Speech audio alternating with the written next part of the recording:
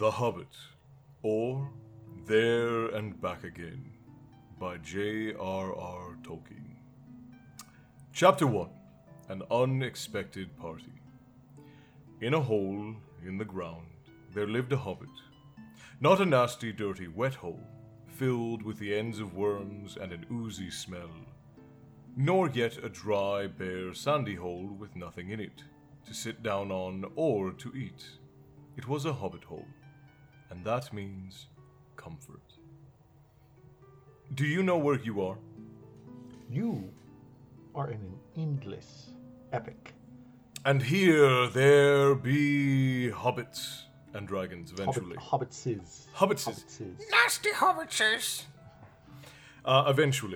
Eventually, Yes. and I fully expect you to get like a perfect Smeagol voice, by the way. I'm just gonna throw that in Oh, there. do you? Yeah. That's not going to happen. I expect you to watch 37 hours of Andy Serkis to get the perfect Hobbits' voice. 37 hours. Yeah. Because they say Andy Serkis. 37 hours of Andy Serkis is enough for you to get any of his accents. Oh, God. Okay, cool. Yeah. Perfect. Professional studiers of Andy Serkis have suggested that this is all it takes.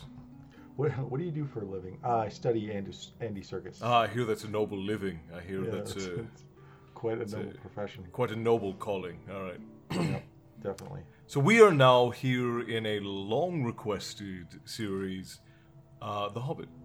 yeah. The works of J.R.R. Tolkien. Probably one of the most Very exciting. legendary writers of all time. Definitely. Gets a lot of grief nowadays. But Apparently, it's so boring. yes. If you guys want to go back and listen to our Friday rant from last week, we read the 1-star reviews of The Hobbit on Google. Most of which were probably from children. All of which Or were from women, people who yeah. didn't finish the book. Mm-hmm. And I tell you what, that's who I trust for my reviews. Anyone who didn't make it all the way through, I trust you to review the product. 100%. 100%. So, let us continue with the now actual legendary description of a hobbit's hole. Right. It had a perfectly round door, like a porthole, painted green with a shiny yellow brass knob in the exact middle.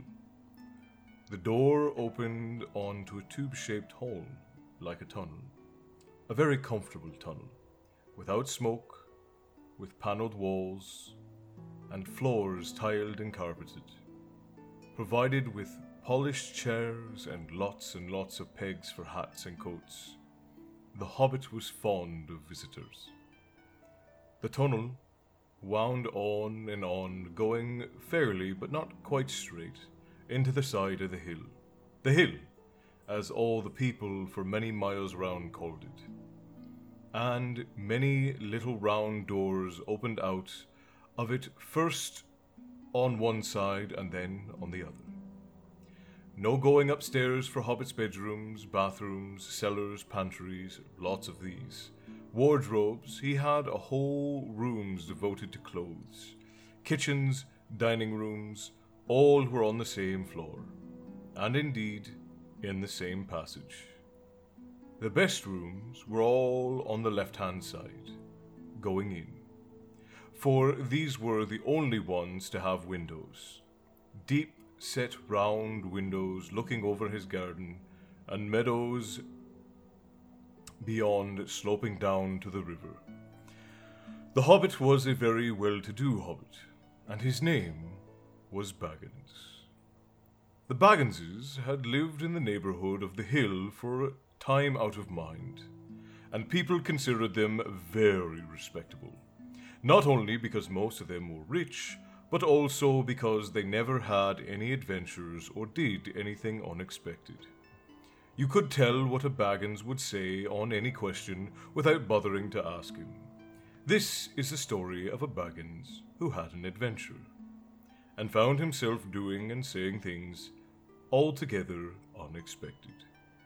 He may have lost the neighbours' respect, but he gained, well, you'll see whether he gained anything in the end. The mother of our particular hobbit. What is a hobbit? I suppose hobbits need some description nowadays, since they have become rare and shy of big people, as they call us. They are, or were, the little people, about half our height, and smaller than the bearded dwarves. Hobbits have no beards. There is little or no magic about them, except the ordinary everyday sort which helps them disappear quietly and quickly when large stupid folk like you and me come blundering along, making a noise like elephants which they can hear a mile off. They are inclined to be fat in the stomach. They dress in bright colors, chiefly green and yellow. Wear no shoes because their feet grow natural leathery soles and thick warm brown hair like the stuff on their heads, which is curly. They have long clever brown fingers, good-natured faces, and laugh deep fruity laughs, especially after dinner, which they have twice a day when they can get it. Now, you know enough to go on with. As I was saying, the mother of this hobbit, of Bilbo Baggins that is, was famous Belladonna Took, one of 3 remarkable daughters of the Old Took, head of the hobbits who lived across the water, the small river that ran at the foot of the hill. It was often said, in other families, that long ago one of the Took ancestors must have taken a fairy wife. That was, of course, absurd, but certainly there was still something not entirely hobbit-like about them, and once in a while members of the Took clan would go and have adventures. They discreetly disappeared, and the family hushed it up. But the fact remained that the Tooks were not as respectable as the Bagginses, though they were undoubtedly richer. Not that Belladonna Took ever had any adventures after she became Mrs. Bongo Baggins. Bongo, that was Bilbo's father, built the most luxurious hobbit hole for her, and partly with her money. That was to be found either under the hill or over the hill or across the water. And there they remained to the end of their days. Still, it is probable that Bilbo, her only son, although he looked and behaved exactly like a second edition of his solid and comfortable father, got some of a bit queer in his makeup from the Took side. Something that only waited for a chance to come out. The chance never arrived, until Bilbo Baggins was grown up, being about 50 years old or so, and living in the beautiful hobbit hole built by his father, which I have just described to you, until he had, in fact, apparently, settled down immovably. By some curious chance, one morning long ago, in the quiet of the world when there was less noise and more green, the hobbits were still numerous and prosperous, and Bilbo Baggins was standing at his door after breakfast, smoking an enormous, long wooden pipe that reached nearly down to his woolly toes, neatly brushed. Gandalf came by. Gandalf!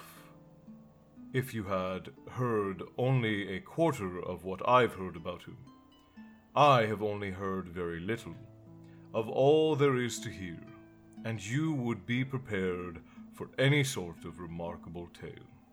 Tales and adventures sprouted up all over the place, wherever he went, in the most extraordinary fashion. He had not been down that way under the hill for ages and ages, not since his friend the Old Took died. In fact, the hobbit had almost forgotten what he'd looked like. He had been away over the hill and across the water on business of his own since they were all small hobbit boys and girls. All that the unsuspecting Bilbo saw that morning was an old man with a staff. He had a tall, pointed blue hat, a long grey cloak, a silver scarf over which His long beard hung down below his waist, and immense black boots. Good morning, Bobo. That Oh, is sorry. You're right. I totally got that wrong. We're gonna go back. We're gonna back that up. Good morning, said Bilbo. And he meant it. The sun was shining, and the grass was very green. But Gandalf looked at him from under his long, bushy eyebrows that stuck out further than the brim of his shady hat. What do you mean? He said, Do you wish me a good morning, or that it is a good morning whether I want it or not? Or that you feel good this morning, or that it is a good morning to be, that is a morning, or that it is a morning to be good on? All of them at once. said Bilbo. And a very fine morning for a pipe of tobacco out of doors. Into the bargain, if you have a pipe about you, sit down and have a fill of mine. There's no hurry. We have all day before us. Then Bilbo sat on the seat by his door, crossed his legs, and blew out a beautiful grey ring of smoke that sailed up into the air without breaking and floated away over the hill. Very pretty. Said Gandalf. But I have no time to blow smoke rings this morning. I'm looking for someone to share in an adventure that I am arranging, and it's very difficult to find anyone. I should think so, in these parts. We are plain, quiet folk and have no use for adventures. Nasty, disturbing, uncomfortable things. Make you late for dinner. I think what anybody sees in them... Oh, hold on. I can't think of what anybody sees in them. Said Mr. Baggins, and stuck one thumb under his braces, blew another even bigger smoke ring. Then he took out his morning letters and began to read, pretending to take no more notice of the old man. He had decided that he was not quite his sort, and wanted him to go away. But the old man did not move. He stood leaning on his stick and gazing at the hobbit without saying anything, until Bilbo got quite uncomfortable and even a little cross. Good morning. He said at last. We don't want any adventures here, thank you. You might try over the hill or cross the water. By this he meant that the conversation was at an end. What a lot of things you do use good morning for, said Gandalf. Now you mean that you want to get rid of me, and that it won't be good until I'm off. Not at all. Not at all, my dear sir. Let me see. I don't think I know your name. Yes, my dear sir. And I do know your name, Mr. Bilbo Baggins. And you do know my name, though you don't remember that I belong to it. Almost read that really weird. I am Gandalf, and Gandalf means me. To think that I should have lived to be good morning to buy Belladonna Took's son, as if I was selling buttons at the door. Gandalf! Good gracious me! Not the wandering wizard that gave old Took a pair of magic diamond studs that fastened themselves and never came undone till ordered? That fellow who used to tell such wonderful tales at parties about dragons and goblins and giants, and the rescue of princesses and the unexpected luck of widows' sons? Not the man that used to make such particularly excellent fireworks. I remember those. Old Took used to have them on Midsummer's Eve. Splendid! They used to go up like great lilies and snapdragons and laburnums and of... What is that word? Laburnums of fire. Fire, all right. Laburnums of fire and hang in the twilight all evening.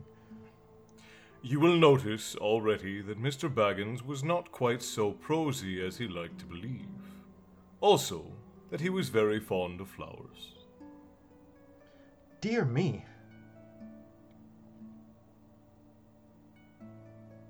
Are you going to read your I think you froze on my side. Either that or you're just sitting there very still. I am not sitting here very still. I did definitely froze. I'm going to keep my audio going. Okay, you're Oh, am I back? Yeah, you're back. You're back. Okay. Dear me. He went on. Not the Gandalf who was responsible for so many quiet lads and lasses going off into the blue for mad adventures. Anything from climbing trees to visiting elves, or sailing in ships, sailing to other shores. Bless me, life used to be quite used to upset things badly in these parts once upon a time. I beg your pardon, but I had no idea you were still in business. Where else should I be? Yeah, do that kind of like whimsical, like deep throat. And where else should I be? Like I like that. That's a good one. Right. Said the wizard. All the same, I am pleased to find you remembering something about me. You seem to remember my fireworks kindly. At any rate, oh God, I can't read right now. At any rate, and that is not without hope. Indeed, for your old grandfather Took's sake, and for the sake of poor Belladonna, I will give you what you asked for. I beg your pardon? I haven't asked for anything. Yes, you have. Twice now. My pardon. I give it to you. In fact, I will go so far as to send you on this adventure. Very amusing for me, very good for you, very profitable too. Very likely, if you ever get over it. Sorry? I don't want any adventures, thank you. Not today. Good morning. But please come to tea anytime you like. Why not tomorrow? Come tomorrow. Goodbye. With that, the hobbit turned around and scuttled inside his round green door and shut it quickly as he dared. Not to seem rude, wizards, after all, are wizards. What on earth did I ask him to tea for? He said to himself as he went to the pantry. He had only just had breakfast, but he thought a cake or two and a drink of something would do him good after his fright. Gandalf, in the meantime, was still standing outside the door, and laughing long and quietly. But after a while he stepped up, with a spike on his staff, and scratched a queer sign into the hobbit's beautiful green front door. Then he strode away. Just about the time when Bilbo was finishing his second cake and beginning to think he had escaped adventures very well. The next day, he had almost forgotten about Gandalf. He did not remember things very well, unless he put them down in his engagement tablet. Like this: Gandalf, tea, Wednesday. Yesterday he had been too flustered to do anything of the kind. Just before tea time, there came a tremendous ringing on the front door bell. And then he remembered. He rushed to put on the kettle, and put out another cup and saucer and an extra cake or two, and then ran to the door. I am so sorry to keep you waiting. He was going to say when he saw that it was not Gandalf at all. It was a dwarf, with a blue beard tucked into a golden belt, and very bright eyes under his dark green hood. As soon as the door was opened, he pushed inside, just as if he had been expected. He hung his hooded cloak on the nearest peg, and Dwellin, at your service. He said with a low bow. Bilbo Baggins, at yours. Said the hobbit, too surprised to ask any questions for the moment. When the silence that followed had become uncomfortable, he added,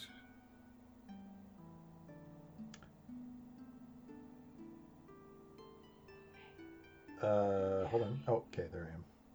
I am just about to take tea. Pray come and have some with me. Did I say that right? Yeah. I am just about to take tea. Pray come and have some with me. Yeah, that's right. Yeah. And a little stiff, perhaps, but he meant it kindly. And what would you do if an uninvited dwarf came and hung his things up in your hall without a word of explanation? They had not been at the table long. In fact, they had hardly reached the third cake when there came another even louder ring at the bell. Excuse me. Said the hobbit, and off he went to the door. So you got here at last. That was what he was going to say to Gandalf. But this time, but it was not Gandalf. Instead, it was a very old-looking dwarf on the step with a white beard and a scarlet hood. And he too hopped inside as soon as the door was open, just as if he had been invited.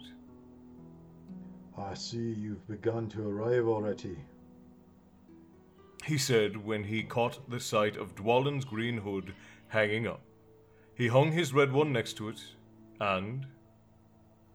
Balin, at your service. He said with his hand on his breast. Thank you, Said Bilbo with a gasp. It was not quite the correct thing to say, but they had begun to arrive had flustered him badly. He liked visitors, but he liked to know them before they arrived, and preferred to ask them himself.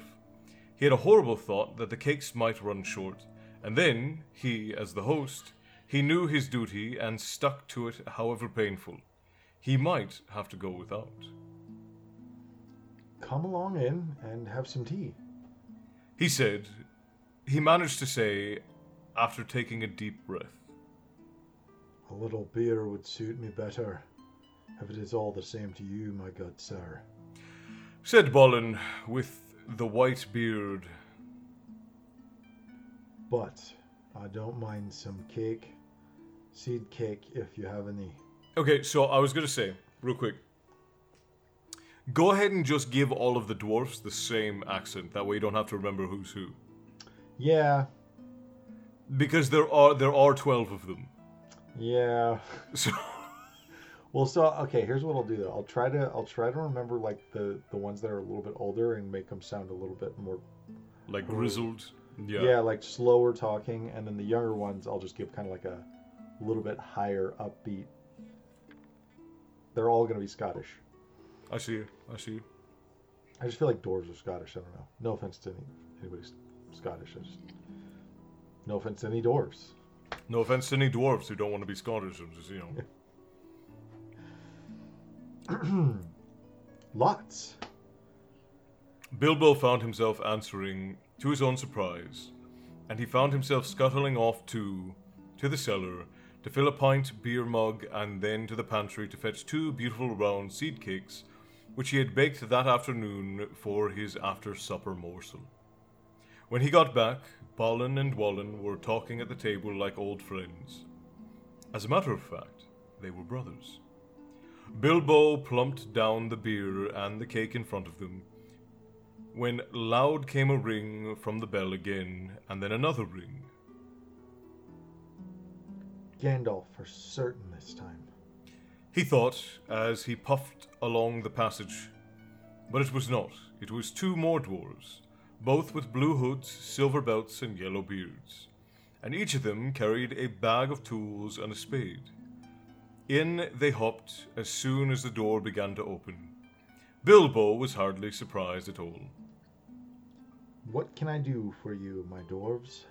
He said. Killy, at your service. Said the one. And Philly.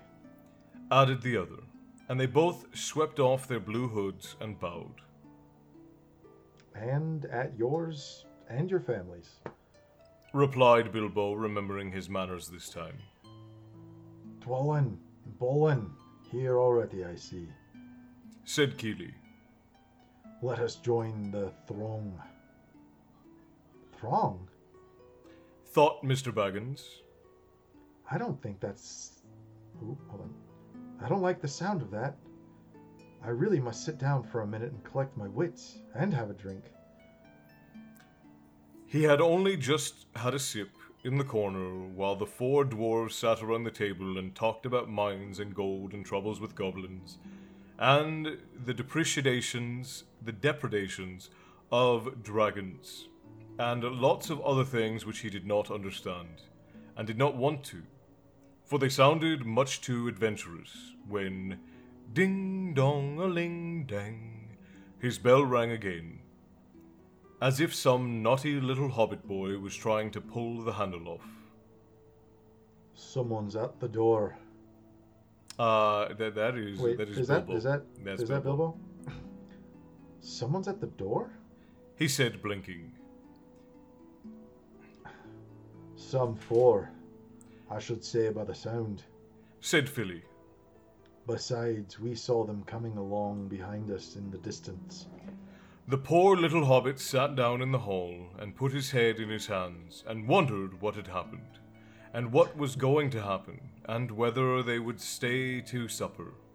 Then the bell rang again louder than ever, and he had to run to the door. It was not 4 after all, it was 5. Another dwarf had come along while he was wandering in the hall. He had hardly turned the knob before they were all inside, bowing and saying, "At your service," one after another. Dori, Nori, Ori, Oin, and Gloin were their names, and very soon 2 purple hoods, a grey hood, a brown hood, and a white hood were hanging on the pegs, and off they marched, with their broad hands stuck in their gold and silver belts to join the others.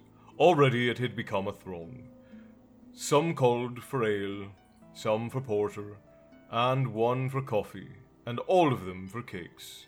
So the hobbit was kept very busy for a while. A big jug of coffee had just been set in the hearth, the seed cakes were gone, and the dwarves were starting on a round of buttered scones when there came a loud knock. Not a ring, but a hard rat-tat on the hobbit's beautiful green door. Somebody was banging with a stick. Bilbo rushed along the passage, very angry, and altogether bewildered and bewildered. This was the most awkward Wednesday he had ever remembered. He pulled open the door with a jerk, and they all fell in one on top of another. More dwarves. 4 more. And there was Gandalf behind, leaning on his staff and laughing. He had made quite a dent in the beautiful door. He had also, by way, knocked out the secret mark that he had put there the morning before. Carefully, carefully, he said. It is not like you, Bilbo, to keep friends waiting on the mat and then open the door like a pop gun. Let me introduce Bifur, Bofur, Bumber, and especially Thorin. At your service, said Bifur, Bofur, and Bumber, standing in a row. Then they hung up 2 yellow hoods and a pale green one, and also a sky blue one with long silver tassels. The last belonged to Thorin, an enormously important dwarf, in fact, no other than the great Thorin Oakenshield himself, who was not at all pleased to be falling flat on Bilbo's mat with Bifur, Bofur, and Bomber on top of him. For one thing, Bomber was immensely fat and heavy. Thorin, indeed, was very haughty and said nothing about service. But poor Mr. Baggins said he was sorry so many times that at last he grunted, "Pray don't mention it," and stopped frowning. "Now, we are all here," said Gandalf, looking at the row of 13 hoods. The best detachable party hoods, and his own hat hanging on the pegs. "Quite a merry gathering. I hope there is something left for the latecomers to eat and drink. What's that? Tea? No, thank you. A little red wine, I think, for me." "And for me," said Thorin. "And raspberry jam and apple tart," said Bifur. And mince pies and cheese. said Boffer, And pork pie and salad. said Bumper. And more cake and ale and coffee if you don't mind. Called the other dwarves through the door. Jeez. Put on a few eggs. There's a good fellow. Gandalf called after him as the hobbit stumped off to the pantry.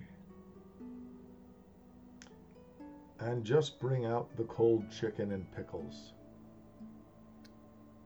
Seems to know as much about the inside of my large as I do myself.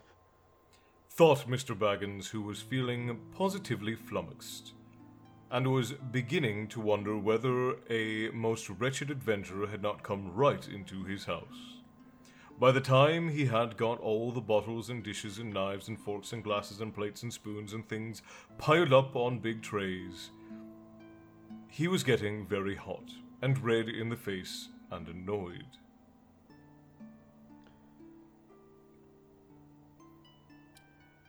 Confusticated and be bothered, these dwarves. He said aloud. Why don't they come and lend a hand? Lo and behold, there stood Balin and Wallen at the door of the kitchen, and Feely and Keely behind them, and before he could say knife, they had whisked the trays and a couple of the small tables into the parlor and set out everything afresh. Gandalf sat at the head of the party, with 13 dwarves all around, and Bilbo sat on a stool at the fireside and nibbling a biscuit. His appetite was quite taken away. And trying to look as if this was all perfectly ordinary and not in the least an adventure, the dwarves ate and talked, and time got on. At last they pushed their chairs back, and Bilbo made a move to collect the plates and glasses. I suppose you will all stay to supper. He said in his politest, unpressing tones. Of course. Said Thorin. And after. We shan't get through the business till late, and we must have some music first. Now to clear up. Thereupon the 12 dwarves, not Thorin, he was too important, and stayed talking to Gandalf, jumped to their feet, and made tall piles of all the things. Off they went, not waiting for the trays, balancing columns of plates, each with a bottle on the top, and with one hand, while the hobbit ran after them, almost squeaking with fright. Please be careful. And Please. Oh, sorry, I said it. Please don't trouble. I can manage. But the dwarves started to sing. Can we sing together? Do you want to try it? I don't know. We can try. Let's go for it. You ready? Yeah. Chip. 3, 2. Hold on. Let's do a countdown. Okay. 3, 2, 1. Chip Chip the glass glasses. and 3. I don't know the tone. Yeah. It's chip You know what? the You do it. glasses. You do it. Chip the glasses and crack the plates. Blunt the knives and bend the forks. That's what Bilbo Baggins hates. Smash the bottles, burn the corks, cut the cloth and tread on. Wow. Yeah, I actually don't know the tune either. Cut the cloth and... yeah, I don't know the tune either. You know what? Hang on. Hang on. We should actually look this up. Because I feel like it's necessary. Hang on. Oh, well, whoops. Just out here recording somebody else's YouTube video. Nice.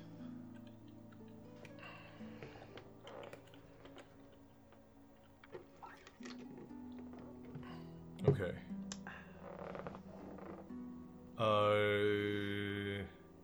Where's the old one? Alright, well. Oh, here we go. The Ballad of Bilbo Baggins. That's not it. That's an ad. Hang on a second. Hanging.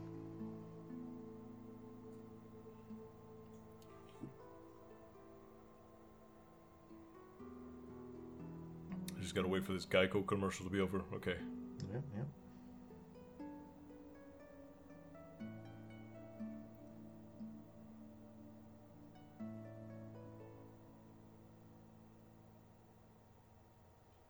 Nope, that's not it either.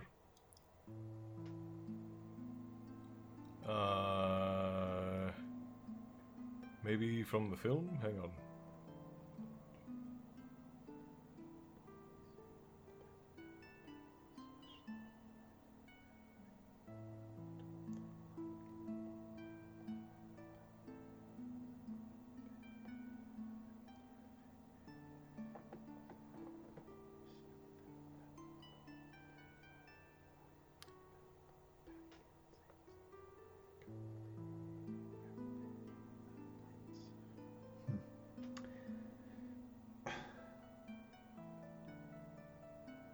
Okay, hang on a second.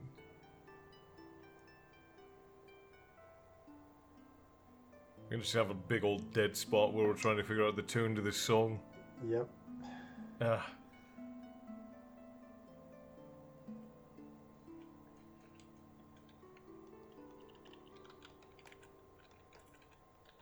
You're gonna have to cut out like 2 minutes. Okay, here. I was looking for the cartoon because the film is no good.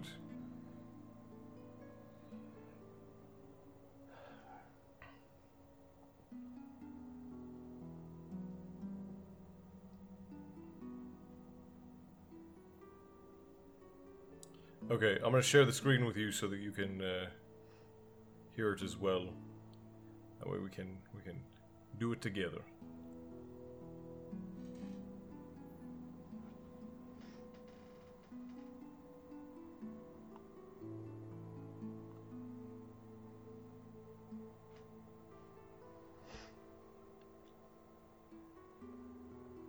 Nothing showing up for me.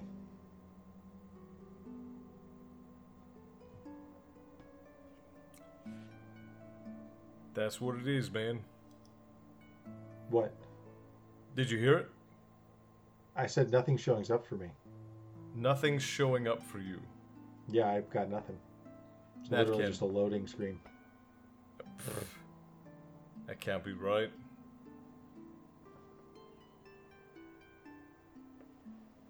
How about now?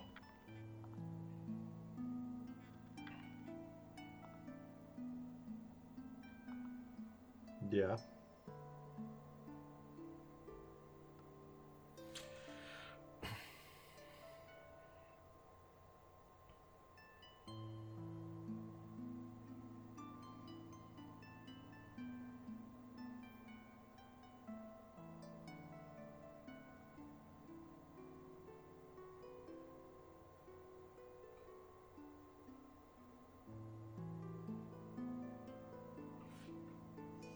See, there's a longer version that is in the movie, but it's not the same.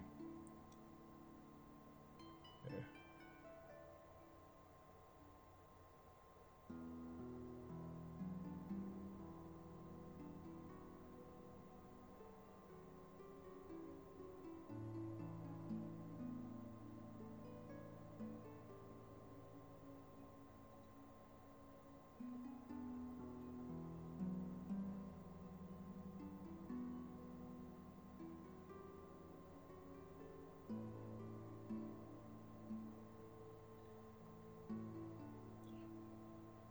Ah, yes. Playing the tea kettle. Absolutely. Okay, I'm gonna minimize that now, and then we're gonna stop that and get you back to full I mean, I feel screen like over here. we were pretty close. Chip the glasses, crack. Okay, so it's chip the glasses, crack the plates, blunt the knives, and bend the fork. forks. No, see, we're missing something here. We're missing something in the Music. spirit of the song. Music. Maybe, Okay, but we don't we're- need music. We are killing time here, bro. We still Okay, got a lot alright. of pages to go through. Chip the grasses, crack the plates, blunt the knives, and bend the forks. That's what Bilbo Baggins hates. Smash the bottles, burn the corks. Cut the cloth and tread the fat. Pour the milk on the pantry floor. Leave the bones on the bedroom mat.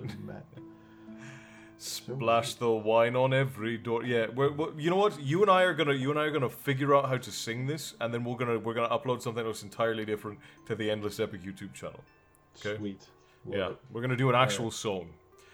Dump the Crocs in the boiling bowl, pound them up with a thumping pole, and when you've finished, if any are whole, send them down the hall to roll.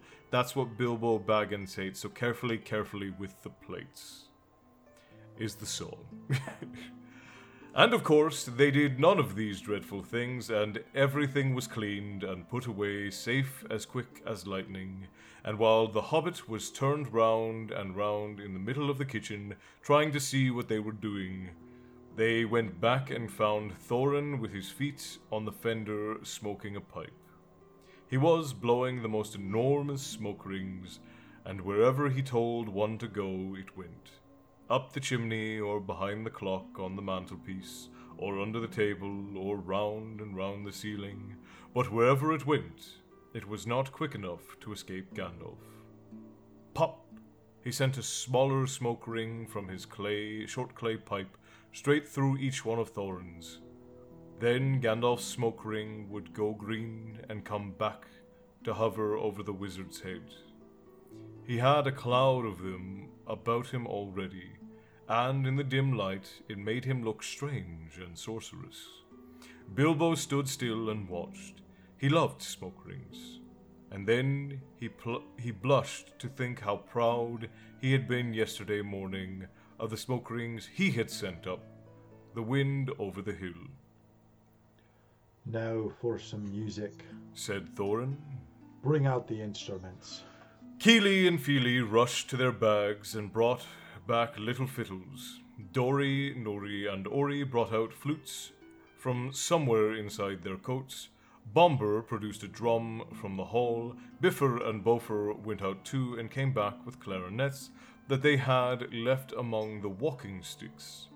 Dwalin and Bolin said, Excuse me, I left mine in the porch. Just bring mine in with you, said Thorin. They came back with violas as big as themselves, and with Thorin's harp wrapped in green cloth. It was a beautiful golden harp, and when Thorin struck, the music began all at once, so sudden and sweet that Bilbo forgot everything else and was swept away into the dark lands under the strange moons, over the water, and very far from this hobbit hole under the hill. The dark came into the room from the little window that opened in the side of the hill. The firelight flickered, it was April, and still they played on, while the shadow of Gandalf's beard wagged against the wall. The dark filled all the room, and the fire died down, and the shadows were lost, and still they played on, and suddenly, first one and then another began to sing as they played. Deep-throated singing of the dwarves in the deep places of their ancient homes. And this is like a fragment of their song, if it can be like their song without their music. You just want to read it? Huh? You just want to read it? You want to read it, or do you want to try and sing it? Because this one's super long. Yeah, just read it. Okay. Far over the misty mountains cold, to dungeons deep and caverns old, we must away ere break of day, to seek the pale enchanted gold. The dwarves of yore made mighty spells, while hammers fell like ringing bells, in places deep where dark things sleep, in hollow halls beneath the fells. For ancient king and elvish lord, their many gleam of golden hoard, the shaped and wrought and light they caught, to hide in gems on hilt of sword. On silver necklaces they strung, the flower stars on crowns they hung, the dragon fire in twisted wire, they meshed the light of moon and sun. Far over the misty mountain cold, to dungeons deep and caverns old, we must away ere break of day, to claim our long-forgotten gold. Goblets they carved there for themselves, and harps of gold where no man delves. They lay there long, and many a song was sung unheard by men or elves. The pines were roaring on the height. The winds were moaning in the night. The fire was red, it flaming spread. The trees like torches blazed with light. The bells were ringing in the dale. The men looked up with faces pale. The dragon's ire, more fierce than fire, laid low their towers and houses frail. The mountains smoked beneath the moon. The dwarves, they heard the tramp of doom. They fled their hall to dying fall, beneath his feet, beneath the moon. Far over the misty mountains grim, to dungeons deep and caverns dim, we must away ere break of day, to win our hearts and gold from him. Real quick, before we go on, I do want to just start reading. Did not realize that was about Smaug. Yeah. The Misty Did not Mountain realize- is... The whole thing is about Smaug. Did not realize that song was about him. That's crazy. Yeah. The more you know. All right. Well, because it's meant to be a precursor to And the adventure. And I get that now, but literally it wasn't until now. Well, because in the cartoon and in the film they don't sing the whole song. So Right. Yeah. That's probably why. as they sang, the hobbit felt the love of beautiful things made by hands and by cunning and by magic, moving through him, a fierce and jealous love, the desire of the hearts of dwarves. Then something tookish woke up inside of him, and he wished to go and see the great mountains, to hear the pine trees and the waterfalls, to explore the caves, and wear a sword instead of a walking stick. He looked out the window. The stars were out in the dark sky above the trees. He thought of jewels of the dwarves shining in dark caverns. Suddenly, in the wood, beyond the water, a flame leapt up. Probably somebody lighting a fire. And he thought of plundering dragons settling on his quiet hill and kindling all to flames. He shuddered. Very quickly he was playing Mr. Baggins of Bag End under the hill again. He got up, trembling. He had less than half a mind to fetch the lamp, and more than half a mind to pretend to, and go and hide behind the beer barrels in the cellar and not come out again until all the dwarves had gone away. Suddenly he found that the music and the singing had stopped, and they were all looking at him with eyes shining in the dark. Where are you going? Said Thorin, in a tone that seemed to show that he guessed both halves of the hobbit's mind. What about a little light? Said Bilbo apologetically. We like it in the dark. Said all of the dwarves. Dark for business. No, dark for dark business. There are many hours before dawn. Of course. Said Bilbo, and sat down in a hurry. He missed the stool and sat in the fender, knocking over the poker and the shovel with a crash. Hush. Said Gandalf. Let Thorin speak. And this is how Thorin began. Gandalf, dwarves, and Mr. Baggins. We are met together in the house of our friend and fellow conspirator, this most excellent and audacious hobbit. May the hair on his toes never fall out. All praise his wine and ale. He paused for breath and for polite remark from the hobbit, but the compliments were lost on Bilbo. He was wagging his mouth in protest at the beginning at being called audacious, and worst of all, fellow conspirator. Though no noise came out, he was so flummoxed. So Thorin went on. We are met to discuss our plans, our ways, means, policies, and devices.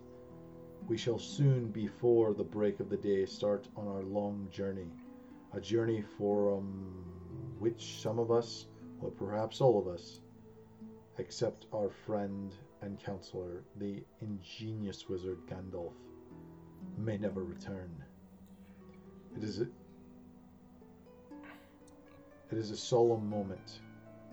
Our object is, I take it, well known to all of us.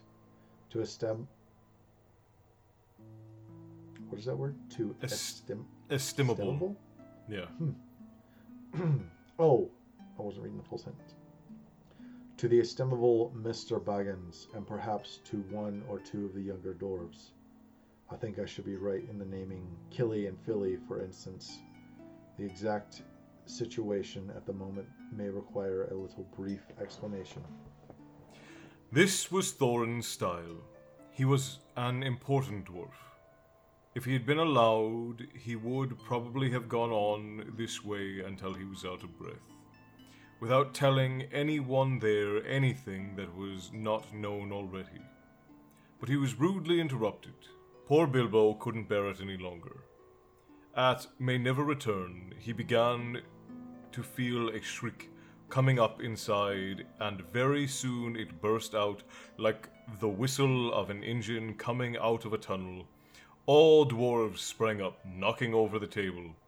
Gandalf struck a blue light on the end of his magic staff, and in its firework glare the poor little hobbit could be seen kneeling on the hearth, shaking like a jelly that was melting.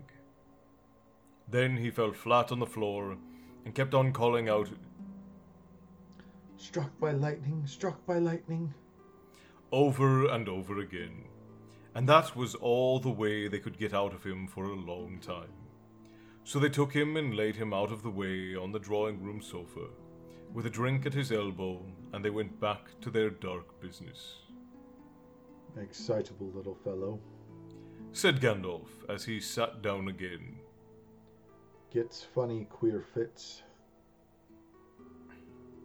But he is one of the best, as fierce as a dragon in a pinch." If you have ever seen a dragon in a pinch, you will realize that this was only poetical exaggeration applied to any hobbit, even to old Took's great-great-grand uncle Bulroar, who was so huge, for a hobbit, that he could ride a horse. He charged the ranks of goblins of Mount Gram in the Battle of Greenfields and knocked their king Golfimble's head clean off with a wooden club, and it sailed 100 yards through the air and went down a rabbit hole. And in this way the battle was won and the game of golf was invented in the same moment. That's really funny. In the meanwhile, however, Bulroar's gentler descendant was reviving in the drawing room. After a while and a drink, he crept nervously to the door of the parlor. This is what he heard Glóin speak. "Humph." Or some snort more or less like that. "Will he do you think? It is all very well for Gandalf to talk about this hobbit being fierce, but one shriek like that in a moment of excitement would be enough to wake a dragon, and all his relatives, and kill the lot of us. I think it sounded more like a fright than excitement. In fact, if it had not been for the sign on the door, I should have been sure we had come to the wrong house. As soon as I clapped eyes on the little fellow bobbing and puffing on the mat, I had my doubts. He looks more like a grocer than a burglar." Then Mr. Baggins turned the handle and went in. The Took side had won. He suddenly felt he would go without bed and breakfast to be thought fierce. As the little fellow bobbing on the mat, it almost made him really fierce. Many a time afterwards, the Baggins part regretted what he did now, and he said to himself, "Bilbo, you were full, and you walked right in and put your foot in it. Pardon me," he said, "if I have overheard words that you were saying. I don't pretend to understand what you are talking about or your reference to burglars, but I think I am right in believing This is what he called being on his dignity. that you think I am no good. And I will show you. I have no signs on my door. It was painted a week ago. And I am quite sure you have come to the wrong house as soon as I saw your funny faces on the doorstep. I had my doubts, but treat it as the right one. Tell me what you want done, and I will try it. If I have to walk from here to the east of East and fight the wild wereworms in the last desert. I had a great uncle once, Bullroar, took, and yes, but that was long ago. Said Gloin. I was talking about you, and I assure you that there is a mark on this door. The usual one in the trade, or used to be. Burglar wants a good job, plenty of excitement and reasonable reward. That's how it is usually read. You can say expert treasure hunter instead of burglar, if you like. Some of them do. It's all the same to us. Gandalf told us that you were there. Told us that there was a man of the sort in these parts looking for a job at once, and that he had arranged for a meeting here this Wednesday, tea time. Of course, there is a mark. Said Gandalf. I put it there myself, for good reason. You asked me to find the 14th man for your expedition, and I choose Mr. Baggins. Just let anyone say I choose the wrong man or the wrong house, and you can stop at 13 and have all the bad luck you like. Or go back to digging coal. He scowled, so angry at Gloin that the dwarf huddled back in his chair. And when Bilbo tried to open his mouth to ask a question, he turned and frowned at him, and stuck out his bushy eyebrows, till Bilbo shut his mouth tight with a snap.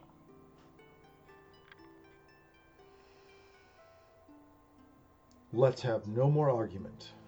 I have chosen Mr. Baggins, and that ought to be enough for all of you. If I say he is a burglar he is, or will be when the time comes. There's a lot more in him than you guess, and a deal more than he has any idea himself. You may, Possibly. Oh, you may all live to thank me yet. Now, Bilbo, my boy, fetch the lamp, and let's have a little light on this. On the table, in the light of a big lamp with a red shade, he spread a piece of parchment rather like a map. This was made by Thor, your grandfather Thorin. He said in answer to the dwarves' excited questions. It is a plan of the mountain.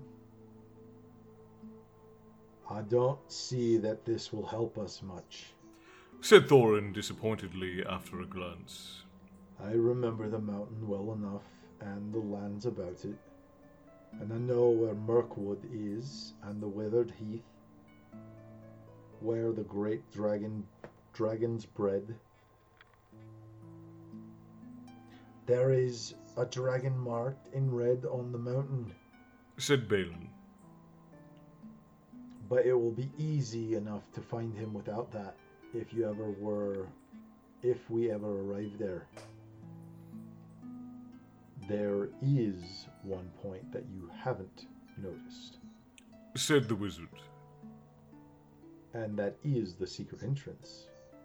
You see the rune on the west side, and the hand pointing at it from the other runes?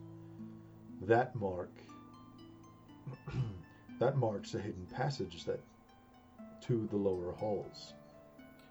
Look at the map at the beginning of this book, and you will see there the runes. Ooh. It may be. Oh, it may have been secret once, said Thorin. but how do we know that it is secret any longer? Old Smaug has lived there long enough now to have found anything there is to know about those caves. He may, but he can't have used it for years and years. Why? Because it's too small. 5 feet high to the door, and 3 may walk abreast. Yeah, like Say, shoulder to shoulder. say the runes. By Smaug could not creep into a hole that size. Not even when he was young. Not even when he was a young dragon. Certainly not after devouring so many of the dwarves and men of Dale. Wow. That's Bilbo. It seems a great big hole to me. Squeaked Bilbo, who had no experience of dragons and only of hobbit holes. He was getting excited and interested again, so that he forgot to keep his mouth shut. He loved maps, and in all his hall there hung a large one of the country road with all his favorite walks marked on it in red ink. How could such a large door be kept secret from everybody outside apart from the dragon? He asked. He was only a little hobbit, you must remember. In lots of ways. Said Gandalf. But in what way this one has been hidden, we don't know, without going to see. From what it says on the map, I should guess there is a closed door which has been made to look exactly like the side of the mountain. That is the usual dwarves Dwarves. method? Yeah. I think that is right, isn't it? Quite right. Said Thorin. Also, Went on Gandalf. I forgot to mention that with the map went a key, a small and curious key. Here it is. He said, and handed to Thorin a key with a long barrel and intricate wards made of silver.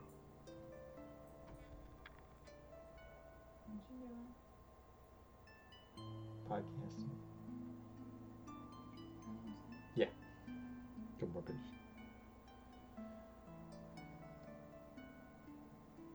Eyes are gonna get stuck like that. Said your eyes are gonna get stuck like that. Reread your line. He said and handed to Thorin a key with a long barrel and intricate wards made of silver. Keep it safe. Indeed I will. Said Thorin, and he fastened it upon a fine chain that hung about his neck and under his jacket. Now things begin to look more hopeful. This news alters them much for the better. So far we have no clear idea what to do. We thought of going east as quiet and careful as we could, as far as the long lake. After that the trouble would begin. A long time before that, if I know anything about the roads east. Interrupted Gandalf. We might go from there along the river running. Went on Thorin, taking no notice. Hold it. We might go from there along the river running. Went on Thorin, taking no notice. Is this Thorin still? Maybe. Mm-hmm. And so, to do the runes of Dale, the old town in the valley there, under the shadow of the mountain. But none of us liked the idea of the front gate. The river runs right out of it through the great cliff at the south of the mountain, and out of it comes the dragon too, far too often, unless he has changed his habits. That would be no good. said the wizard. Not without a mighty warrior, even a hero. I tried to find one, but warriors are too busy fighting one another in distant lands. And in this neighborhood, heroes are scarce, or simply not to be found. Swords in these parts are mostly blunt, and axes are used for trees, shields as cradles or dish covers. And dragons are comfortably far off. And therefore legendary. All right. That is why I settled on burglary, especially when I remembered the existence of a side door. And here is our little Bilbo Baggins, the burglar, the chosen and selected burglar. So let's get on and make some plans. Very well, said Thorin. Supposing the burglar expert gives us some ideas or suggestions. He turned with mock politeness to Bilbo. First, I should like to know a bit more about things. Oh wait, is that Bilbo? This is Bilbo, yeah. First, I should like to know a bit more about things. He said, feeling all confused and a bit shaky, but so far still tookishly determined to go on with things. I mean, about the gold and the dragon, and all that, and how it's got there, and who it belongs to, and so on, and further. Bless me, said Thorin. Haven't you gotten a map? And didn't you hear our song? And haven't we been talking about all this for hours? Bilbo again? Bilbo, yep. Oh, yeah. All the same, I should like it all plain and clear. He said obstinately, putting on his business manners, usually reserved for people who tried to borrow money off of him, and doing his best to appear wise and prudent and professional, and live up to Gandalf's recommendation. Also, I should like to know about the risk, out-of-pocket expenses, time required, remunerations, Yeah. Mm-hmm. And so forth. By which he meant, what am I going to get out of it, and am I going to come back alive? Oh, very well, said Thorin. Long ago, in my grandfather Thor's time, our family was driven out of the far north and came back with their wealth. Came back with all their wealth and their tools to this mountain on the map. It had been discovered by my far ancestors, Thrain the Old.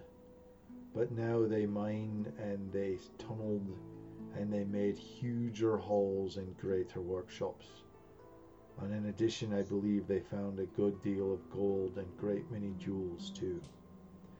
Anyway, they grew immensely rich and famous, and my grandfather was king under the mountain again, and treated the great reverence by the mortal men who lived to the south and were gradually spreading up the running river, as far as the valley overshadowed by the mountain. They built the merry town of Dale there in those days. Kings used to send for our smiths, and reward even the least skillful most richly. Fathers would beg us to take their sons as apprentices and pay us handsomely, especially in food supplies, which we never bothered to grow or find for ourselves. Altogether, those were good days for us, and the poorest of us had money to spend and to lend, and leisure to make beautiful things just for the fun of it. Not to speak of the most marvelous and magical toys, the likes of which not to be found in the world nowadays. So my grandfather's halls became full of armor and jewels and carvings and cups, and the toy market of Dale was the wonder of the north. Is this still Thorin? I'm not sure. I'm just going to keep reading this in. Undoubtedly, that was what brought the dragon. Dragons steal gold and jewels, you know, from men and elves and dwarves, wherever they can find them. And they guard their plunder as long as they live, which is practically forever, unless they are killed. And never enjoy a brass ring of it. Indeed, they hardly know a good bit of work from a bad, though they usually have a good notion of the current market value. That's funny. And they can't make things for themselves. Not even pause for a second, bro. Pause. Dude, you're screaming too loud. Like, I'm getting audio spikes bigger from you when you're screaming than what I'm getting from me talking. So once I'm done, and actually, it's 1 a.m, you need to go to bed.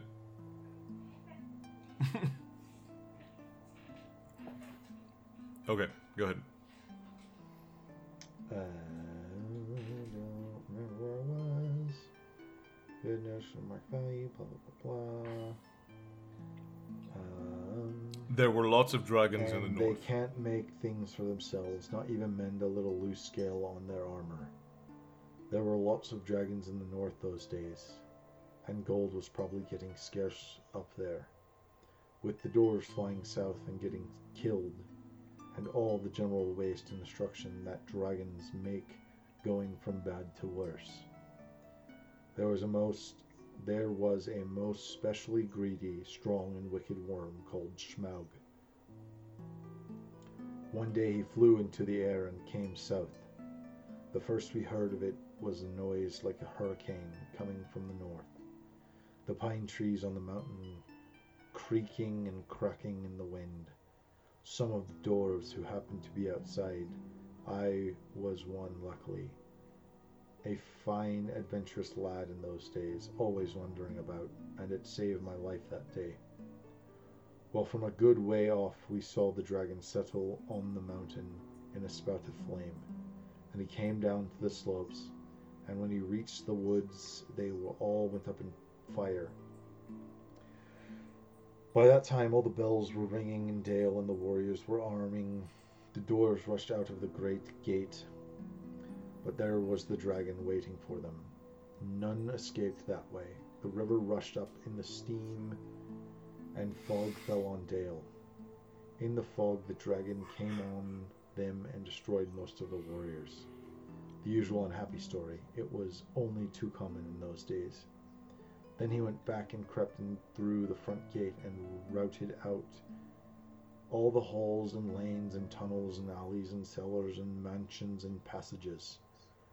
After that there were no dwarves left alive inside, and he took all their wealth for himself. Probably, for that is the dragon's way. He has piled it all up in a great heap far inside, and sleeps on it for a bed. Later he crawled out of the great gate Later he used to crawl out of the great gate and come by night to Dale and carry away people, especially maidens, to eat, until Dale was ruined and all the people dead or gone. What goes on there now I don't know for certain, but I don't suppose anyone lives nearer the mountain than the far edge of the long lake nowadays. Jesus, this man is long-winded. Assuming this is still him. The few of us that were well outside sat and wept in hiding and cursed Schmaug. And there we were unexpectedly joined by my father and my grandfather with singed beards. They looked very grim, but they said very little. When I asked how they got away, they told me to hold my tongue, and said that one day in the proper time I should know.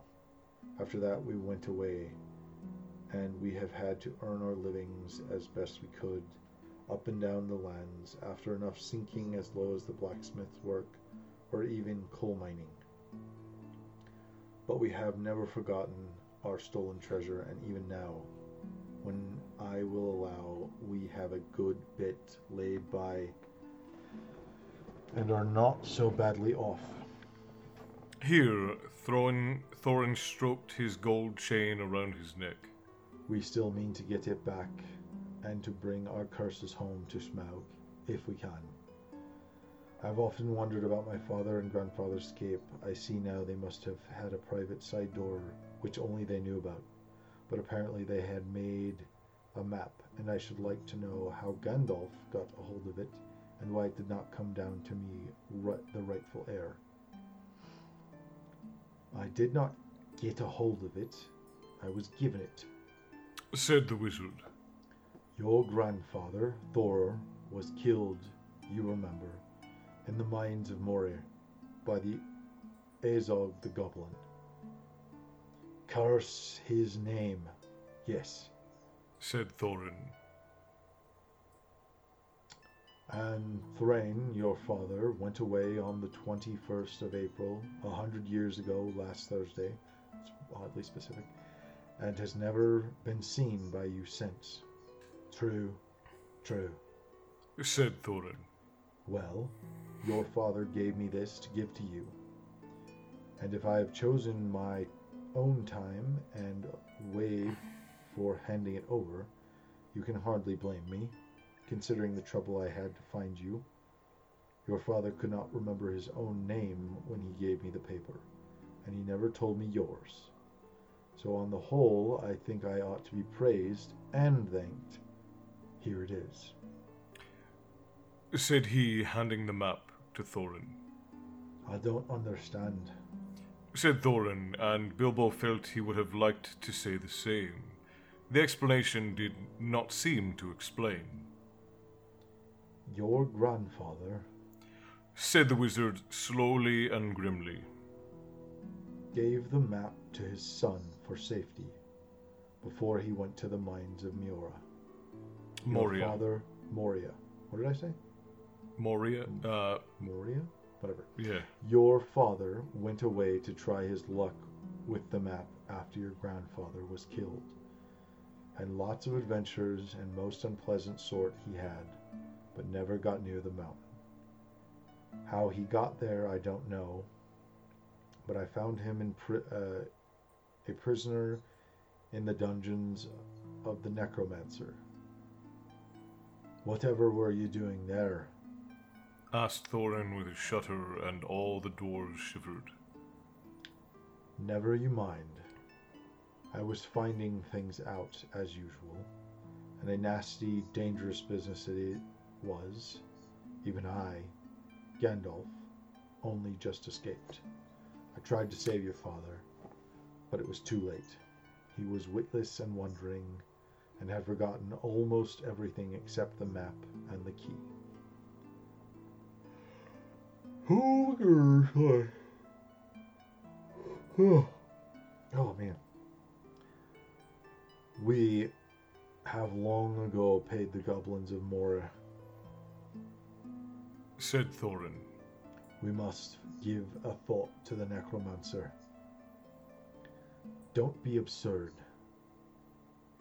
He is an enemy far beyond the powers of all the dwarves put together. If they could all be collected again from the four corners of the world. The one thing your father wished was for his son to read the map and use the key. The dragon and the mountain are more than big enough tasks for you. Hear, hear, said Bilbo, and accidentally said it aloud.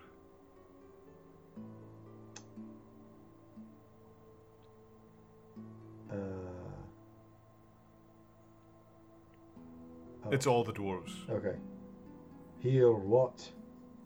They all said, turning towards him, and he was so flustered that he answered, Hear what I have got to say.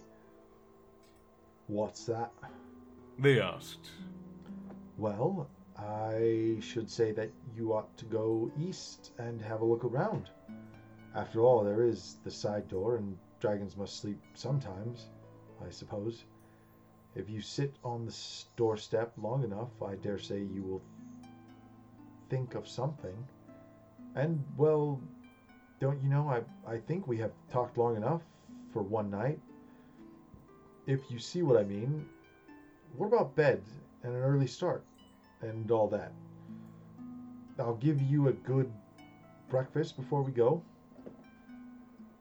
Before we go, I suppose you mean. Said Thorin. Aren't you the burglar, and isn't sitting on the doorstep your job? Not to speak of getting inside the door. But I agree about bed and breakfast. I like 6 eggs with my ham when starting on a journey. Fried, not poached, and mind you don't break them. Break them. After all the other... demanding. Yeah.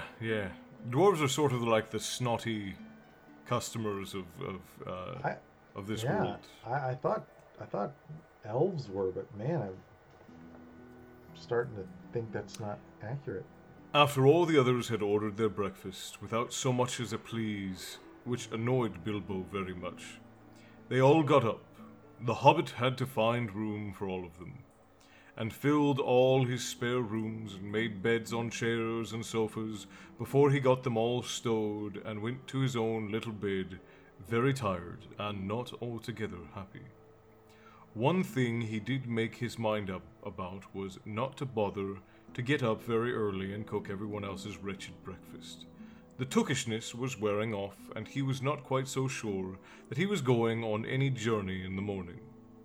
As he lay in bed, he could hear Thorin still humming to himself in the best bedroom next to him. Far over the misty mountains cold, to dungeons deep and caverns old, we must away ere break of day,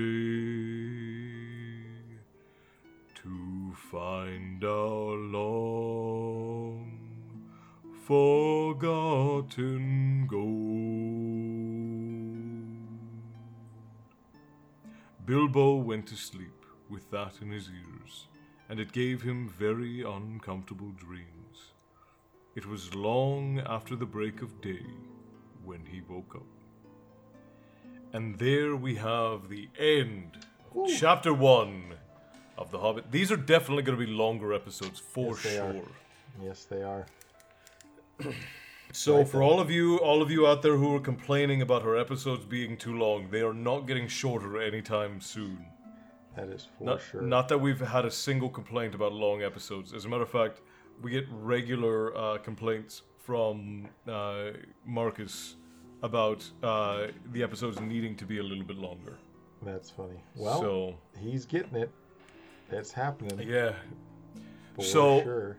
So I do want to point out something that you may not have noticed. So do you recognize the Mines of Moria?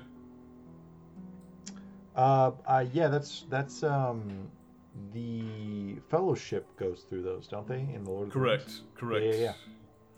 So, and you'll note that he says we paid the goblins of Moria long ago.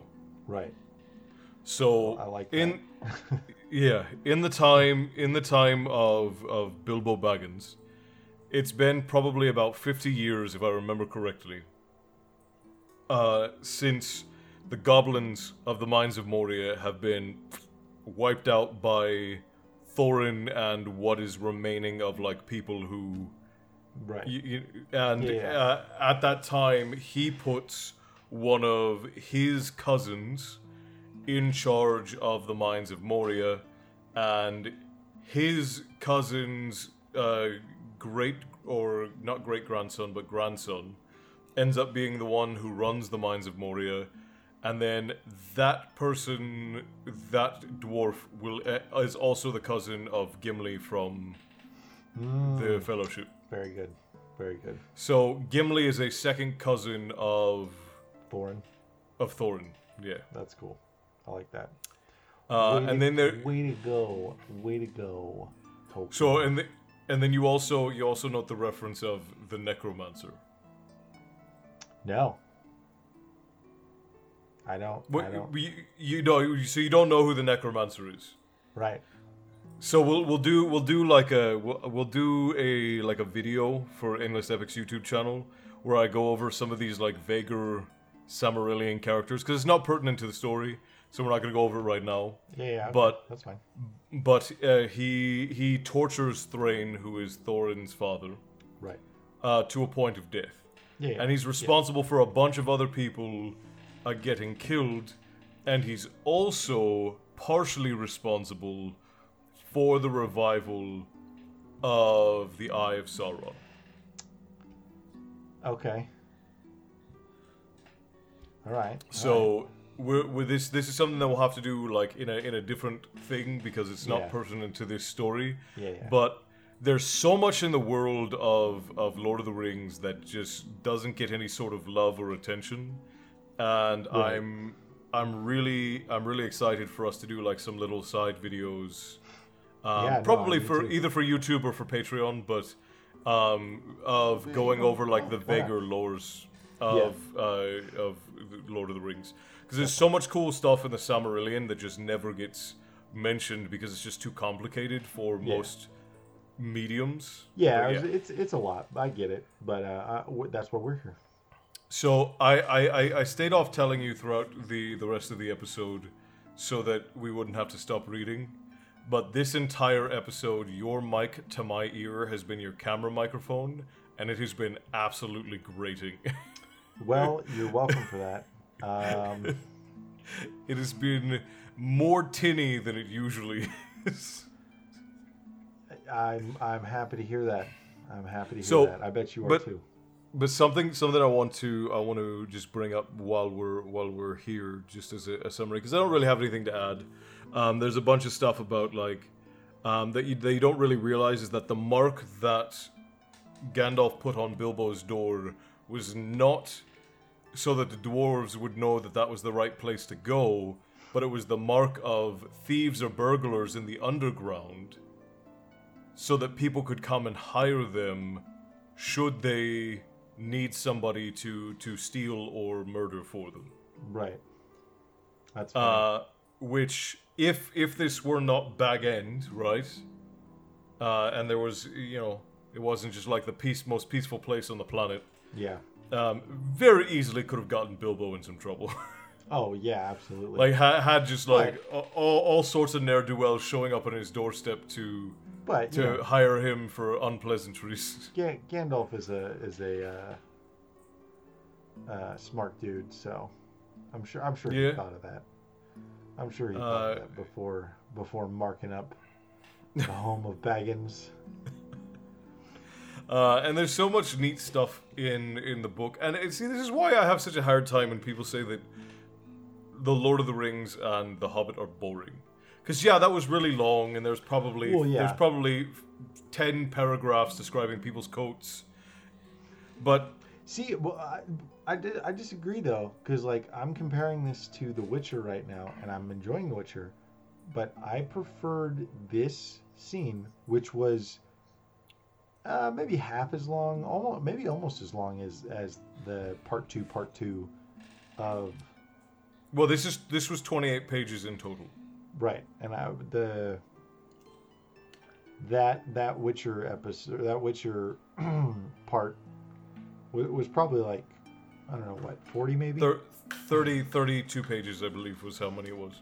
So, I don't know. I felt See, like this was. I personally, I like how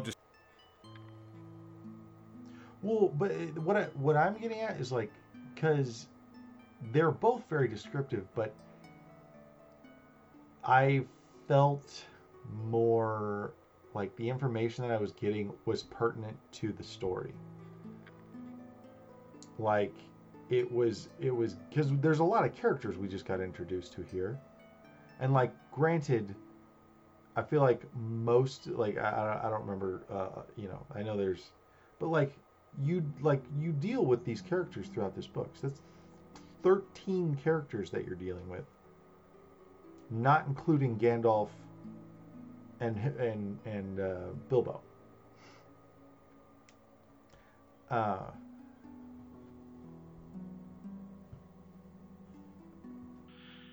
Uh, so you guys, there's gonna be a weird little gap right here, because all of the power went out in Los Angeles, in the middle of Smith making his point, Yeah, and after that fact, Smith then took a week-long vacation to Northern California, and correct.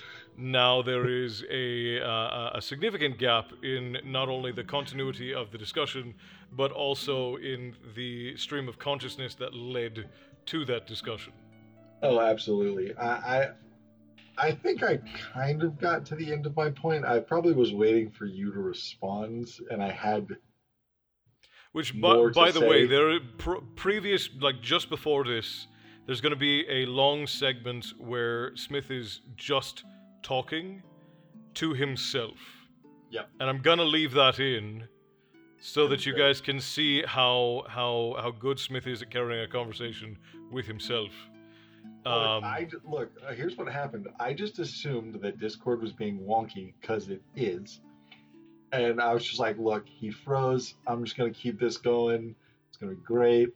No gaps. It'll be awesome. No one will even know that you froze on my end. It'll be and sweet." and now there's a week-long gap in the conversation. But yeah, so what we were getting at the end of last week, or at the end of the last recording session, rather, is that The Hobbit is written in a very similar fashion, both thematically and detail-wise, as Yeah, The Witcher is.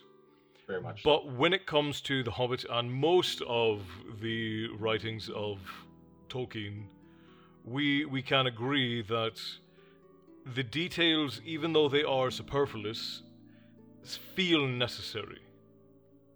Yeah, it draws you into the story and with the characters. Like it makes you feel like you're sitting there observing these things as they're happening, not like someone is like you're sitting in a lecture being told about them. It feels like you're experiencing these events and like you're recording these memories. You're like, oh, like that, like these buttons are weird and has these colors that match, and like he's doing these things with the bead, like there's beads in his beard, and like all this, stuff that doesn't seem like it would make sense to put in a book does. Well, because they're very human details at the end of the day. Like Right. when you see a person, like you recognize little, like, prominent details about the things that a person looks like, and Yeah, these are these absolutely. are some of the first things that our lizard brain notices. And Yeah, then yeah. You judge. yeah, and Let's then put and it then out there plainly. You judge. when our societal influences then start to kick in, and we notice things like clothing and eye color and facial hair and so on, like things that are not so important to the baseline of our brain, but that are big signifiers of like cultural status or positioning, as far as Right. other things. So what Tolkien does very well, and what C.S. Lewis does very well, that a lot of writers fail with because they try to make everything seem so fantastical and add so many similes in, is they write about the very human details of things. Like the first chapter of The Lion, Witch, and the Wardrobe is probably is almost on par with this chapter, as far Yeah. as like explaining the very simple and cognitive details of what it is that's going on. Right. And you're also experiencing the story more or less from Bilbo's perspective. Like obviously we Yeah. have a, we have Yeah. a we have a God's Eye narrator, right? Of course. Yeah. But at the same Brings along his time, books. uh, we're seeing it primarily from the influence of Bilbo's perspective. Yeah. Well, and it shows. Like it shows, and I think it's why it works so well opposed to The Witcher. Like The Witcher, and I go back because it was such a painful part, not even a chapter, part. The part two, it just droned on about so many things that didn't matter, literally. And it didn't feel like it didn't feel like it mattered either. Like that's the thing, and I know that seems like I'm saying the same thing, and I kind of am, but like they literally did not matter to the story, and they just didn't seem like they did as a reader. Well, Like, take for like instance, last week I was referencing the many paragraphs describing people's coats, right? right, There was almost an entire page, if not 2 pages, that were describing the things that were flying around the throne room yeah, as Pavetta was having her fit, correct, and it made it very literally could have, like, you could have mentioned a few key things that were like significant. Well, I was like, you could have mentioned something that like flew at Geralt or like at or around the other Attendees, wizard guy. yeah, Yeah. Marsa, But no, well, yeah. I just yeah, or even I can't remember her name. The Calanthe. main, yeah, something that like threw her way. But my God, man, dial Well, it back. that's what I mean, is that there are very human details, very relatable details that can be written into a story, and then there are things that Absolutely. nobody really gives a damn about. Like you can accomplish, if you can accomplish the same effect with a shorter sentence, good writing principles always tell you that you should. Yeah. Right? Like if I can say the brilliantly lit, beautiful, glowing red and crimson flower, like if I can just say it was a beautiful red flower that had tints of darker crimson in the petals, like that is a much more satisfying sentence than what I had said before, because I'm giving necessary details to describe and allowing them to be pertinent to painting the picture in the mind. If I say all of the furnishings in the throne room, which up to this point had been described fairly well, if I say all of the furnishings and trappings of the throne room were being tossed about in a wild whirlwind at the whim of Pavetta, right? That is the exact same thing as what it took him almost 4 paragraphs to explain. Right. And that's where the line is. Like, obviously, Absolutely. explaining the different coats of the different dwarves isn't necessarily like a relevant detail, but he describes the coats in lieu of describing the characters.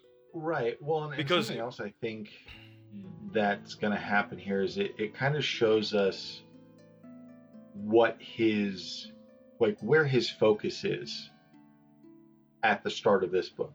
And I feel like towards the end, we're like, well, not towards the end, just throughout the book, we'll see shifts in focus from Bilbo. Well, no, 100%, and then that's what I was going to get at, or what I was getting at, is that Bilbo's focus is so heavily on the details of the cloaks, is because one, this is how he's sort of coping with all of this stress, is by being a hospitable host. Yeah. But two, he's trying to comprehend what's going on, and in the calmest part of all of these dwarves invading his home is him hanging up the coats. Yeah. Yeah. So it's meant to paint for us his mindset, for one, but also the relationship he currently has with all of these strangers. Right. And see, and that's anybody that would want to argue that we're giving a huge bias towards Tolkien, like that's the difference, is like the details being mentioned and not just mentioned, but like kind of put to the forefront of this chapter and every chapter to come, presumably, is a stark contrast. Like, we didn't learn anything. We didn't feel like I didn't feel like Geralt was like, in a different mindset. Like there was Right. no, there was no Geralt like Geralt didn't character. grow, Calanthe didn't grow, Pavetta didn't grow. Nobody in the scenario really grew. The only thing that happened of any significance is we have a precursor to the relationship between Geralt and Cyrilda. Right. Like such a minimal point of that entire section. Like like of all, like it's that takes what, 3 paragraphs maybe, kind of. Oh, not even that. That entire section is, A is couple like is like sentences. one page. Yeah. Yeah. Okay. So like the most arguably, my audio is being so wonky right now. Sorry guys, my audio is gonna be really weird this podcast. Arguably the most important thing about that scene, or I'm sorry, part, doesn't even take up more than a page. Right. So, like, and again, it feels like I'm kind of shitting on The Witcher here, and I kind of am, because it's a good. Poo-pooing on The Witcher. That's right. Yeah. Sorry.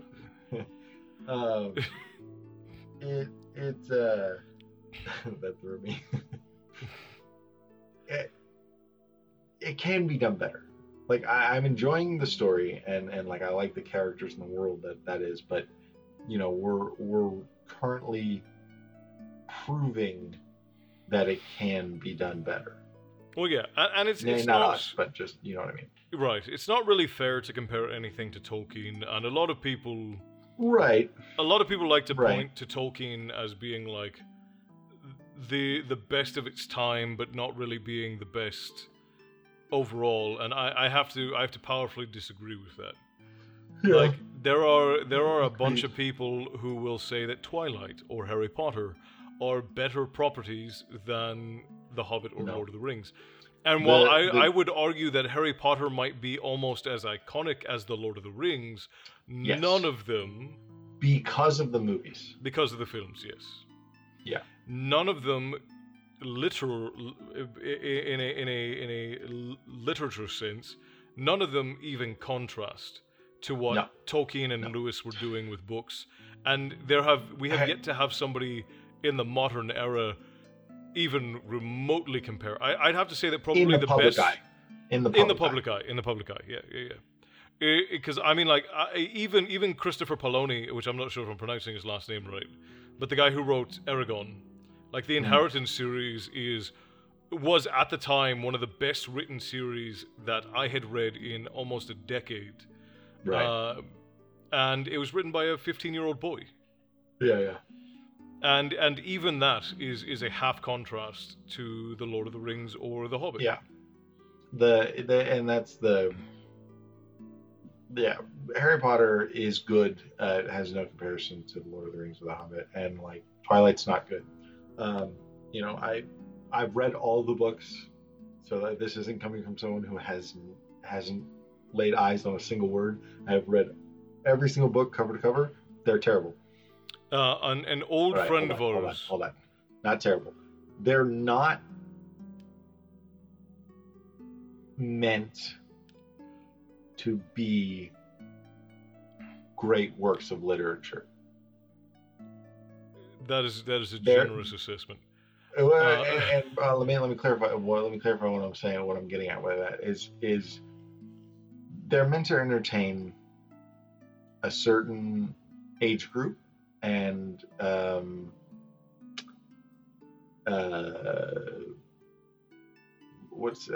do I say this delicately? Demographic. Yeah, certain age group and certain demographic. Thank you. I'm very tired right now, guys. I've had a very long day. Certain age group, certain demographic, and they do that very well. Both, and that's Harry Potter and Twilight. But there's no comparison. No, and the interesting thing is that you can definitely enjoy one more than the other. Like there's nothing. Well, hold on. That needs to be like firmly stated. Just because you like something, and you can like something, this is nothing that just because you like something doesn't make it bad or good. Well, There are several books that I like I know are bad. There are several bands that I love that I know are bad. Movies, TV shows, the whole shebang yeah. that I know are bad. Unequivocally. Like Doesn't mean I don't like them any less. one of the good contrasts I love to use is Weird Al Yankovic. Like Weird Al Yankovic is a spectacular musician. He has 100%. a really good voice. His music is terrible. Absolutely. 100% intended. Yeah, and I like it. I love Yeah. Weird Al's music, but it's usually really bad. He does on occasion have like a banger that goes out. Right. But in general, he the music he puts out is trash, and I love it. Yeah. Yeah. And I love everything that Weird Al does because he's hilarious. Yeah. But then above and beyond that, like I don't actually like Isaac Asimov's books. I don't like reading Isaac Asimov's books. Who's AI, iRobot. I've never read any of them. Yeah, I've only watched basically the movies, so I can't even... all of the robots and like the Bicentennial Man, all of those are Isaac Asimov's books. Got it. And Isaac Asimov was writing in the same time period as like George Orwell, and I can never remember the author's name because it's a very, very Russian name. But the guy who wrote We, like writing around that same time period. Very Russian name. And I don't actually enjoy the way that Isaac Asimov writes, but he is a brilliant writer. Like, including subtle detail and nuance. Like, the man is a brilliant writer. I don't enjoy reading his stuff, but I can appreciate that his work is brilliant, and I can say that I love his work. I don't enjoy reading his work, but I can admit that it's good. Yeah. No, and that's the thing. Like, just because you don't like something or just because you do like something doesn't make it bad, doesn't make it good. Right. And the whole thing but is, there are things that are objectively good or bad. One of those things is being Tolkien's writing. Right. There are people who like to argue that you can't say that when it comes to art forms. I disagree. Oh yeah, I disagree vehemently because we all know. Like, well, and I just any reasonable person knows when something is actually good. Right. And when they just enjoy it. But we have to stand on those soapboxes because 100%. We feel like if somebody else doesn't like what we like, it invalidates the enjoyment of it. And to that, I will say politely, because this is the family-friendly podcast, you can bugger yourself. Right. Well, and that's not to say that that art isn't subjective, because it is. But at the end of the day, there are identifiers for most art, and I'm throwing writing in there as an art form because it is. Because I don't like you can become good at writing, but I think some people are just born to write. Like, that's like, some people just write, some people just paint. Well, yeah, I mean, it's like there are people who are just good at things, and like, don't get me wrong, like there's no substitution for hard work, and I'm like, nobody that does hard work usually isn't not good at things. I know that sounded really weird, but that was the right way to say that. Well, and an excellent contrast for that is actually Tolkien and Lewis were not born writers. Tolkien and Lewis put in decades of hard work learning how to write a story and crafting the nuances of their worlds and tales. Right. Which is probably why they are so good, because they weren't good. Right. Not being good at something is your biggest asset into becoming good at something. But on the opposite end of that, you have Hemingway. Hemingway was just born an absolutely beautiful writer. Like, this man pumped poetry out of his gangrenous toenails, and was just was bleeding poetry and beautiful nuance in novel and essay and poetry, And I mean, he was a total just psychopath. Yeah. But he was a brilliant writer who wrote torturously beautiful things.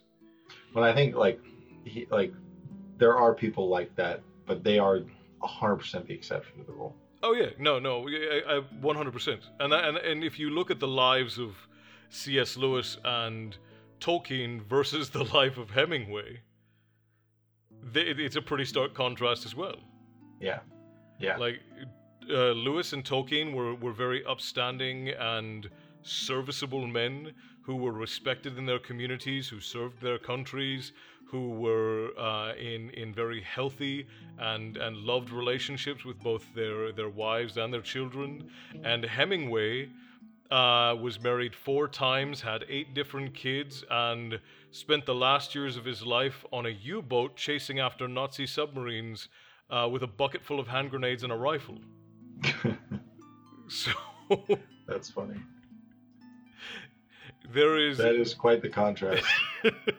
it is people who do not have to work for their abilities versus people who do will always be a stark contrast. Yeah. Because when you have to work to achieve something incredible, you realize the value of it.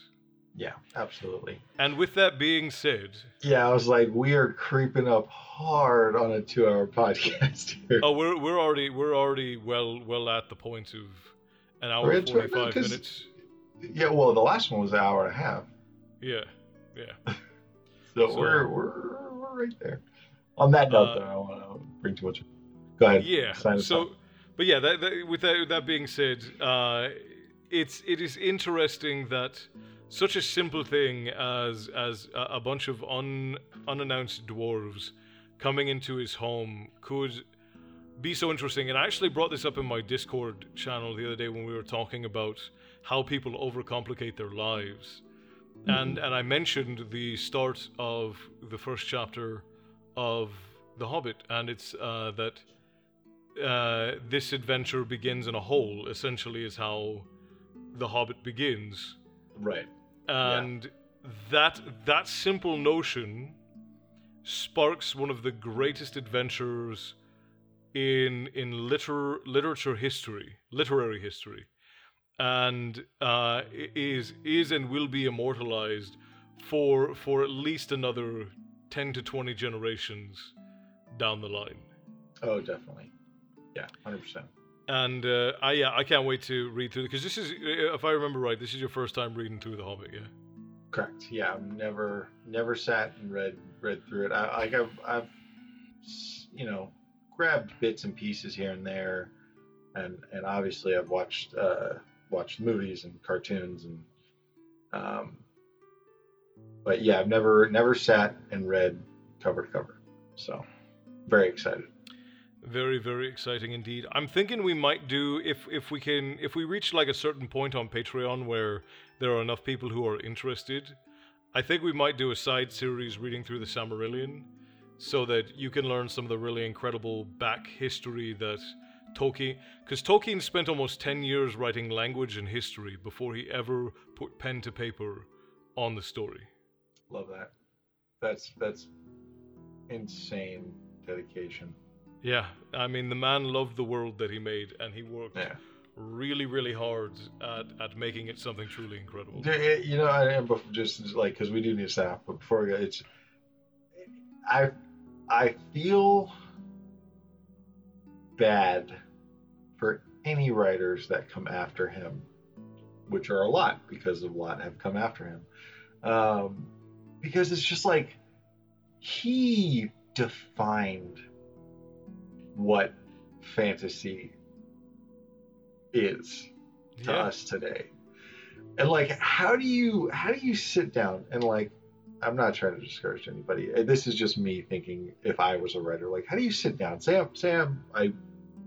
I yearn to be a fantasy writer, how do you sit down and write about fantasy and not totally rip him off with every word that you put down? What you do is you sit down at a DOS computer that's not connected to the internet, so you never have to face how much of a rip-off all of your story aspects are, Right, and then you make right. millions of dollars off of an HBO deal and get really, really fat and never finish your last book. That's funny. That's not what I was getting at all, but that's really I know funny. you weren't, but you were asking how do you not totally rip That's off Tolkien? Yeah, that's really funny. That's really funny. All right. And on Well, that beautiful note, if any of you would like to follow my brother over on his Instagram, that's at Anshawn, ANNNSEAN. yes, And of sir. course, big shout out to all of our patrons who support us over on Patreon, get the podcast a little bit early, and get to enjoy all of the lore writings and illustrations that I'm currently in the process of making with the Lady Fae. And just in general, have the satisfaction of knowing that you are spending your money on me, which is like having a sugar baby who's 3 times your weight. It's just great. Weird. Yeah, I agree. It is weird, but they do it anyways. The people who support us are weird. That's what we've learned today. Fair enough. So, with that being said, you can also follow Mr. Smitty here over on Twitter and TikTok at Real Thickeezus and The Real Thickeezus, respectively. 2 Q's extra thick, and of course you can catch me at Real Slim Yeezus on Twitter and Instagram, as well as The Real Slim Yeezus over on TikTok, and of course Black Dragon Tavern on all of the things.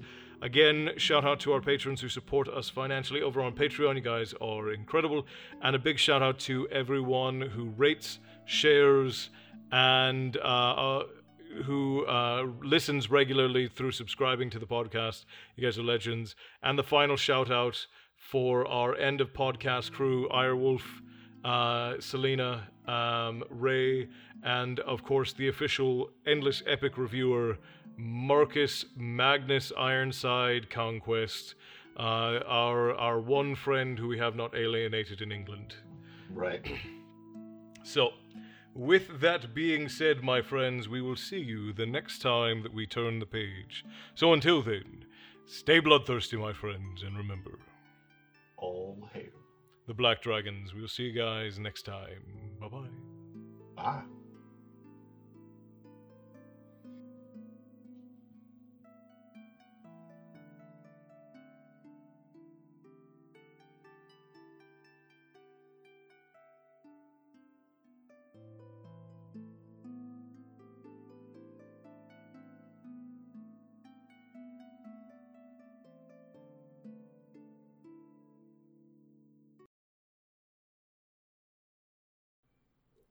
Because I got a meme to send you before we get started. Oh, fantastic. Mm-hmm. Look forward to it. Yeah. You're welcome, by the way. I swear to God, if this has anything to do with family. Swear to God.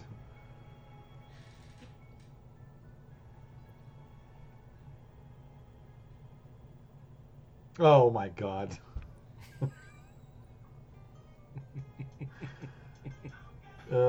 Jesus. All right, that one actually was good. I'll give you that one. Getting so tired of those family memes, dude. Yeah, I wanted to get in on them, but I just They're out of hand. couldn't think of any good ones. Donkulous.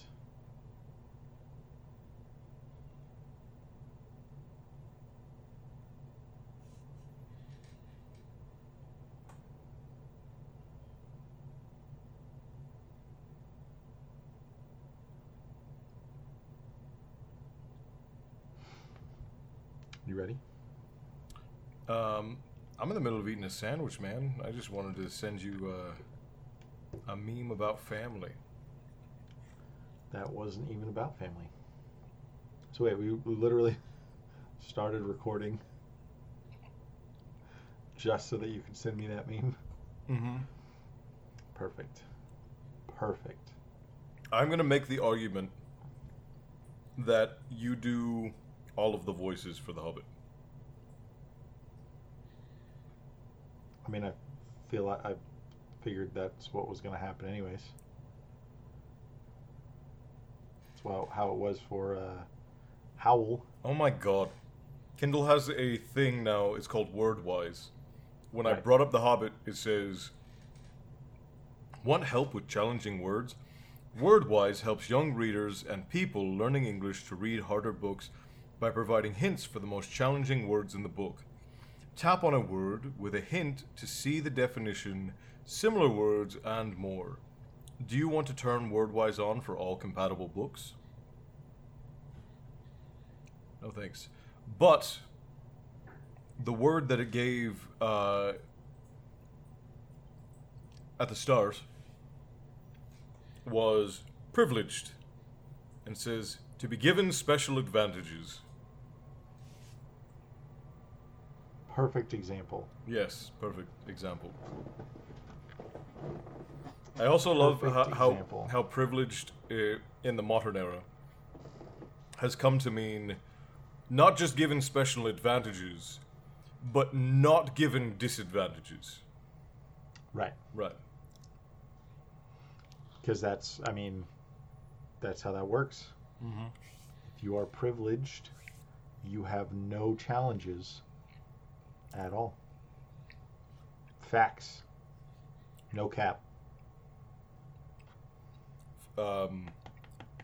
Send it. Neon Send it full. Neon Genesis Evangelion. Full send. Hey, that's a good show. Mm-hmm. Mm-hmm. I agree. That's a good show. That's a good show. All right, are you ready? It's a good show. It's even a great show. But I'm going to need you to stop. I like that audio.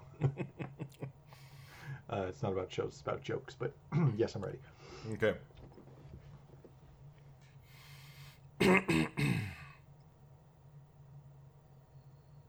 I'm not even anywhere near the first page. I thought I was a lot closer. Okay, there we go. There it is. Chapter 1. An Unexpected Party. In a hole in the ground there lived a hobbit. Not a nasty, dirty, wet hole, filled with the ends of worms and oozy smell. Nope, I'm starting that over. I'm not going to do this that kind of justice.